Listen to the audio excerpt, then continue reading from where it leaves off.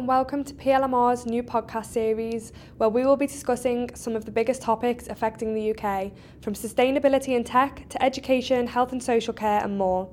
We'll be joined by guests who are experts in their fields to help shed light on some of the more complicated issues, as well as sharing their own insight and personal predictions for their sectors. My name's Niamh Mercer and I'm an account manager here at PLMR. And this month we were delighted to be joined by Rebecca Newsom, Head of Politics at Greenpeace UK, and Leo Barassi, author of The Climate Majority, at a PLMR panel event discussing the gendered nature of sustainability. I caught up with them ahead of the event to get their insight on the role of sustainability and the environment in the 2019 general election. So firstly, can I ask you both to introduce yourselves? Hi, my name's Rebecca Newsom. I head up the politics team at Greenpeace UK. Hello, my name's Leo Barassi. I write about public opinion and climate change. Great. So the first question it would be great to hear your thoughts on is, this year in the election, sustainability targets and environmental pledges have been high on the political agenda. So what do you think has been behind the rise in these issues? I'll start with you, Rebecca. Yeah, sure. There's no doubt that the movement of young people taking to our streets in Extinction Rebellion, rising up and actually saying enough is really accountable for a big shift. I think that plus also actually the climate science and an increasingly stark warning of the fact that we've only got a 10-year period to actually stand a chance of setting us on track to even containing global warming to a manageable level, and even then it's going to be really, really catastrophic for many people across the world. So I think people are looking at the science. Politicians can't avoid that, but they also can't avoid the pressure of their constituents and young people on the streets demanding that we see change, and that's starting to translate into the political debate. Great, and would you agree with that, Leo? Yeah, I absolutely agree. I think just what I would add is that where we are now is probably the result of a trend that's been building for a few years. And I think the kind of protests that we've had now probably wouldn't have been so successful a few years ago. And I think, as Rebecca says, that's partly about the science and the strength of the science. I think it's also about the reality of climate change as people are experiencing it. I think summer 2018 was massive in terms of across most of the Northern Hemisphere, people just experiencing what climate change felt like for week after week after week, and that combined with the science. And I think as well, combined with the failure of the climate denial movement, that for a long time the media wanted to cover climate change with do people believe in it, do they not? And I think their inability to come up with anything new has just meant that the media have got bored from that and they're ready to talk about the science. Great. So a recent Ipsos Mori poll that was reported in The Independent indicated that voters in this election actually care more about the environment than the economy. So do you think that the main political parties are doing enough to win over voters with their environmental pledges? Well, I think it remains to be seen as we're sort of starting to see the manifestos rolling out. Obviously, today we had the Labour Party manifesto, and we've also had the Lib Dems and the Greens this week. Greenpeace is actually doing a sort of independent ranking of each manifesto set against 16 criteria that we have sent the parties in advance, and so I've been actually going through the Labour one today and cross-checking how they're doing against the standards we set them, and I'm pleased to say that in a lot of areas they're doing well, although there's some serious gaps, for example, on their aviation policy and actually also on the DEFRA brief, where they are notably weaker. So I can't really comment yet on the Conservatives' position because we're yet to see their manifesto. Obviously, what I can say is that across the board, the narrative of the climate emergency, the urgency for action, and the centrality of this issue in the debate throughout this election campaign is really clear, but what we're looking for now and what the science requires is tangible policies that will actually transform the economy, and we can't give political parties credit for just saying some warm words. They need to get on with the hard action. Absolutely. And with your background of policy and polling, what's your take on the pledges we've had from the parties? So I think the real challenge that we're already starting to see is that the parties have absolutely shifted in how they're describing climate change, so their rhetoric about it is vastly better. I think what I'll be really interested to see about what Greenpeace make of it is, when it comes to the details, how far the parties are willing to confront some of the more difficult stuff. Because I think where public opinion still hasn't really got to is an acceptance that tackling climate change is not only necessary and urgent, but actually is going to require some quite wide-scale, significant changes. To be honest, I've been a bit alarmed that a lot of the focus has been on who can plant the most trees, because planting trees is really important. It is actually quite difficult at large scale, but it's also really popular.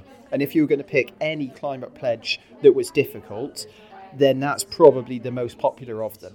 If the parties aren't also willing to talk about the harder, in terms of public opinion, kind of changes that might be needed right now, when people are worried about climate change, when it's getting a lot of attention and when their pledges are under scrutiny.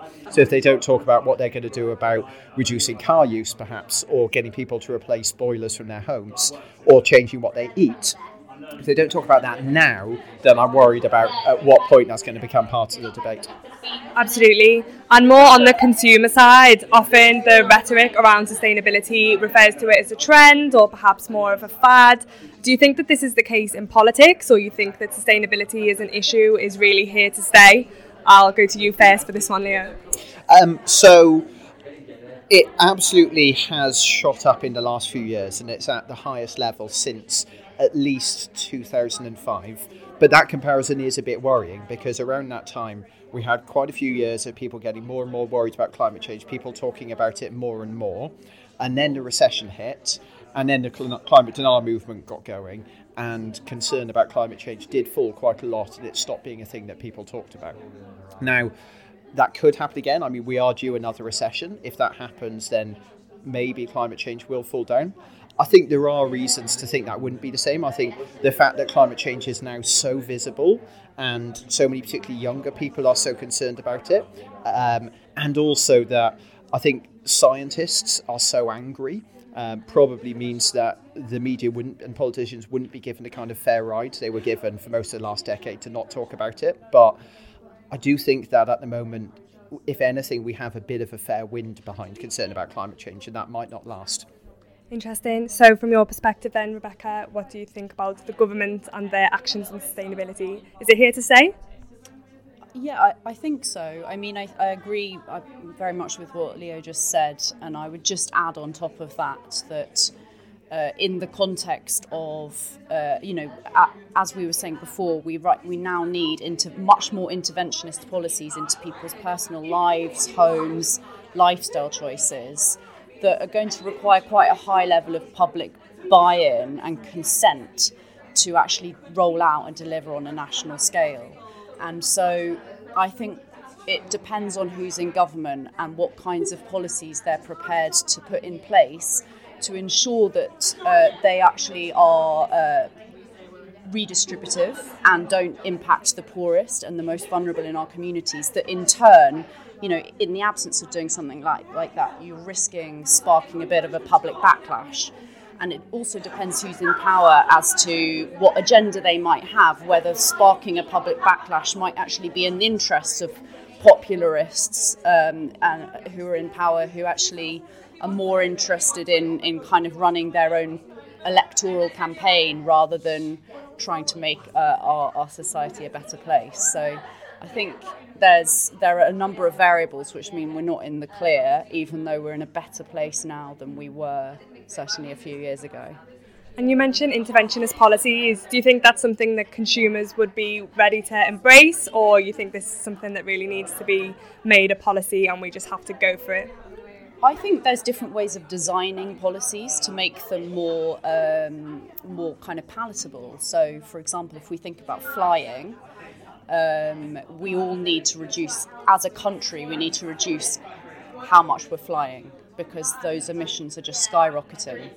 Now, a progressive way of doing that would actually be to introduce a policy like a frequent flyer levy. So the people who fly the most, who generally also tend to be the richest, have to pay progressively more tax per flight they pay. And that means that actually you could probably give a tax rebate to the families who fly once a year to go on their annual holiday, make it cheaper for people to access that, but also make the polluters pay and take most responsibility. So that's one particular progressive design that would also allow us to contain demand in this area. But, the design really matters. Absolutely. And Leo, do you think that consumers are ready for big behavioural changes and shifts? So I absolutely agree with the point that it matters about how it's designed. I think the thing that really has been lacking and is crucial is the political leadership that joins it all together. I think the reality is many people are not really engaging with the issue, and if they suddenly see that their flights has become more expensive or their petrol has got more expensive, without a really good coherent explanation of how this all fits together, why climate change matters to Britain, why it matters to them and their family, how it's being shared fairly, how other countries are also sharing it fairly, and all the benefits we get from tackling climate change, all the cleaner air and so on. Without that, then I think it's even the best designed policy is going to struggle to get support. And I think that can only come from national politics. And I think if there isn't leadership from the very top, putting this all together as a collection of policies, then I think they're going to struggle. Great. So once the new government is in power, then what do we think is next for sustainability? What do you think the government really needs to do to progress positive environmental change?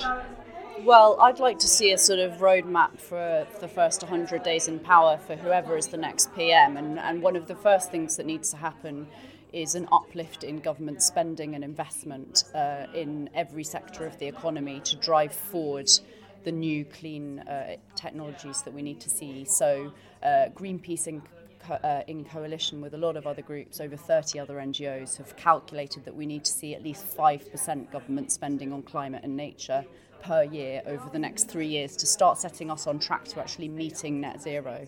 So that would be the first litmus test that I would put down, but also quite fundamental things about how does the new government decide to structure itself, to what degree does climate and environmental issues, are they written into the mandate and brief of the Treasury and other important financial regulators like the Bank of England?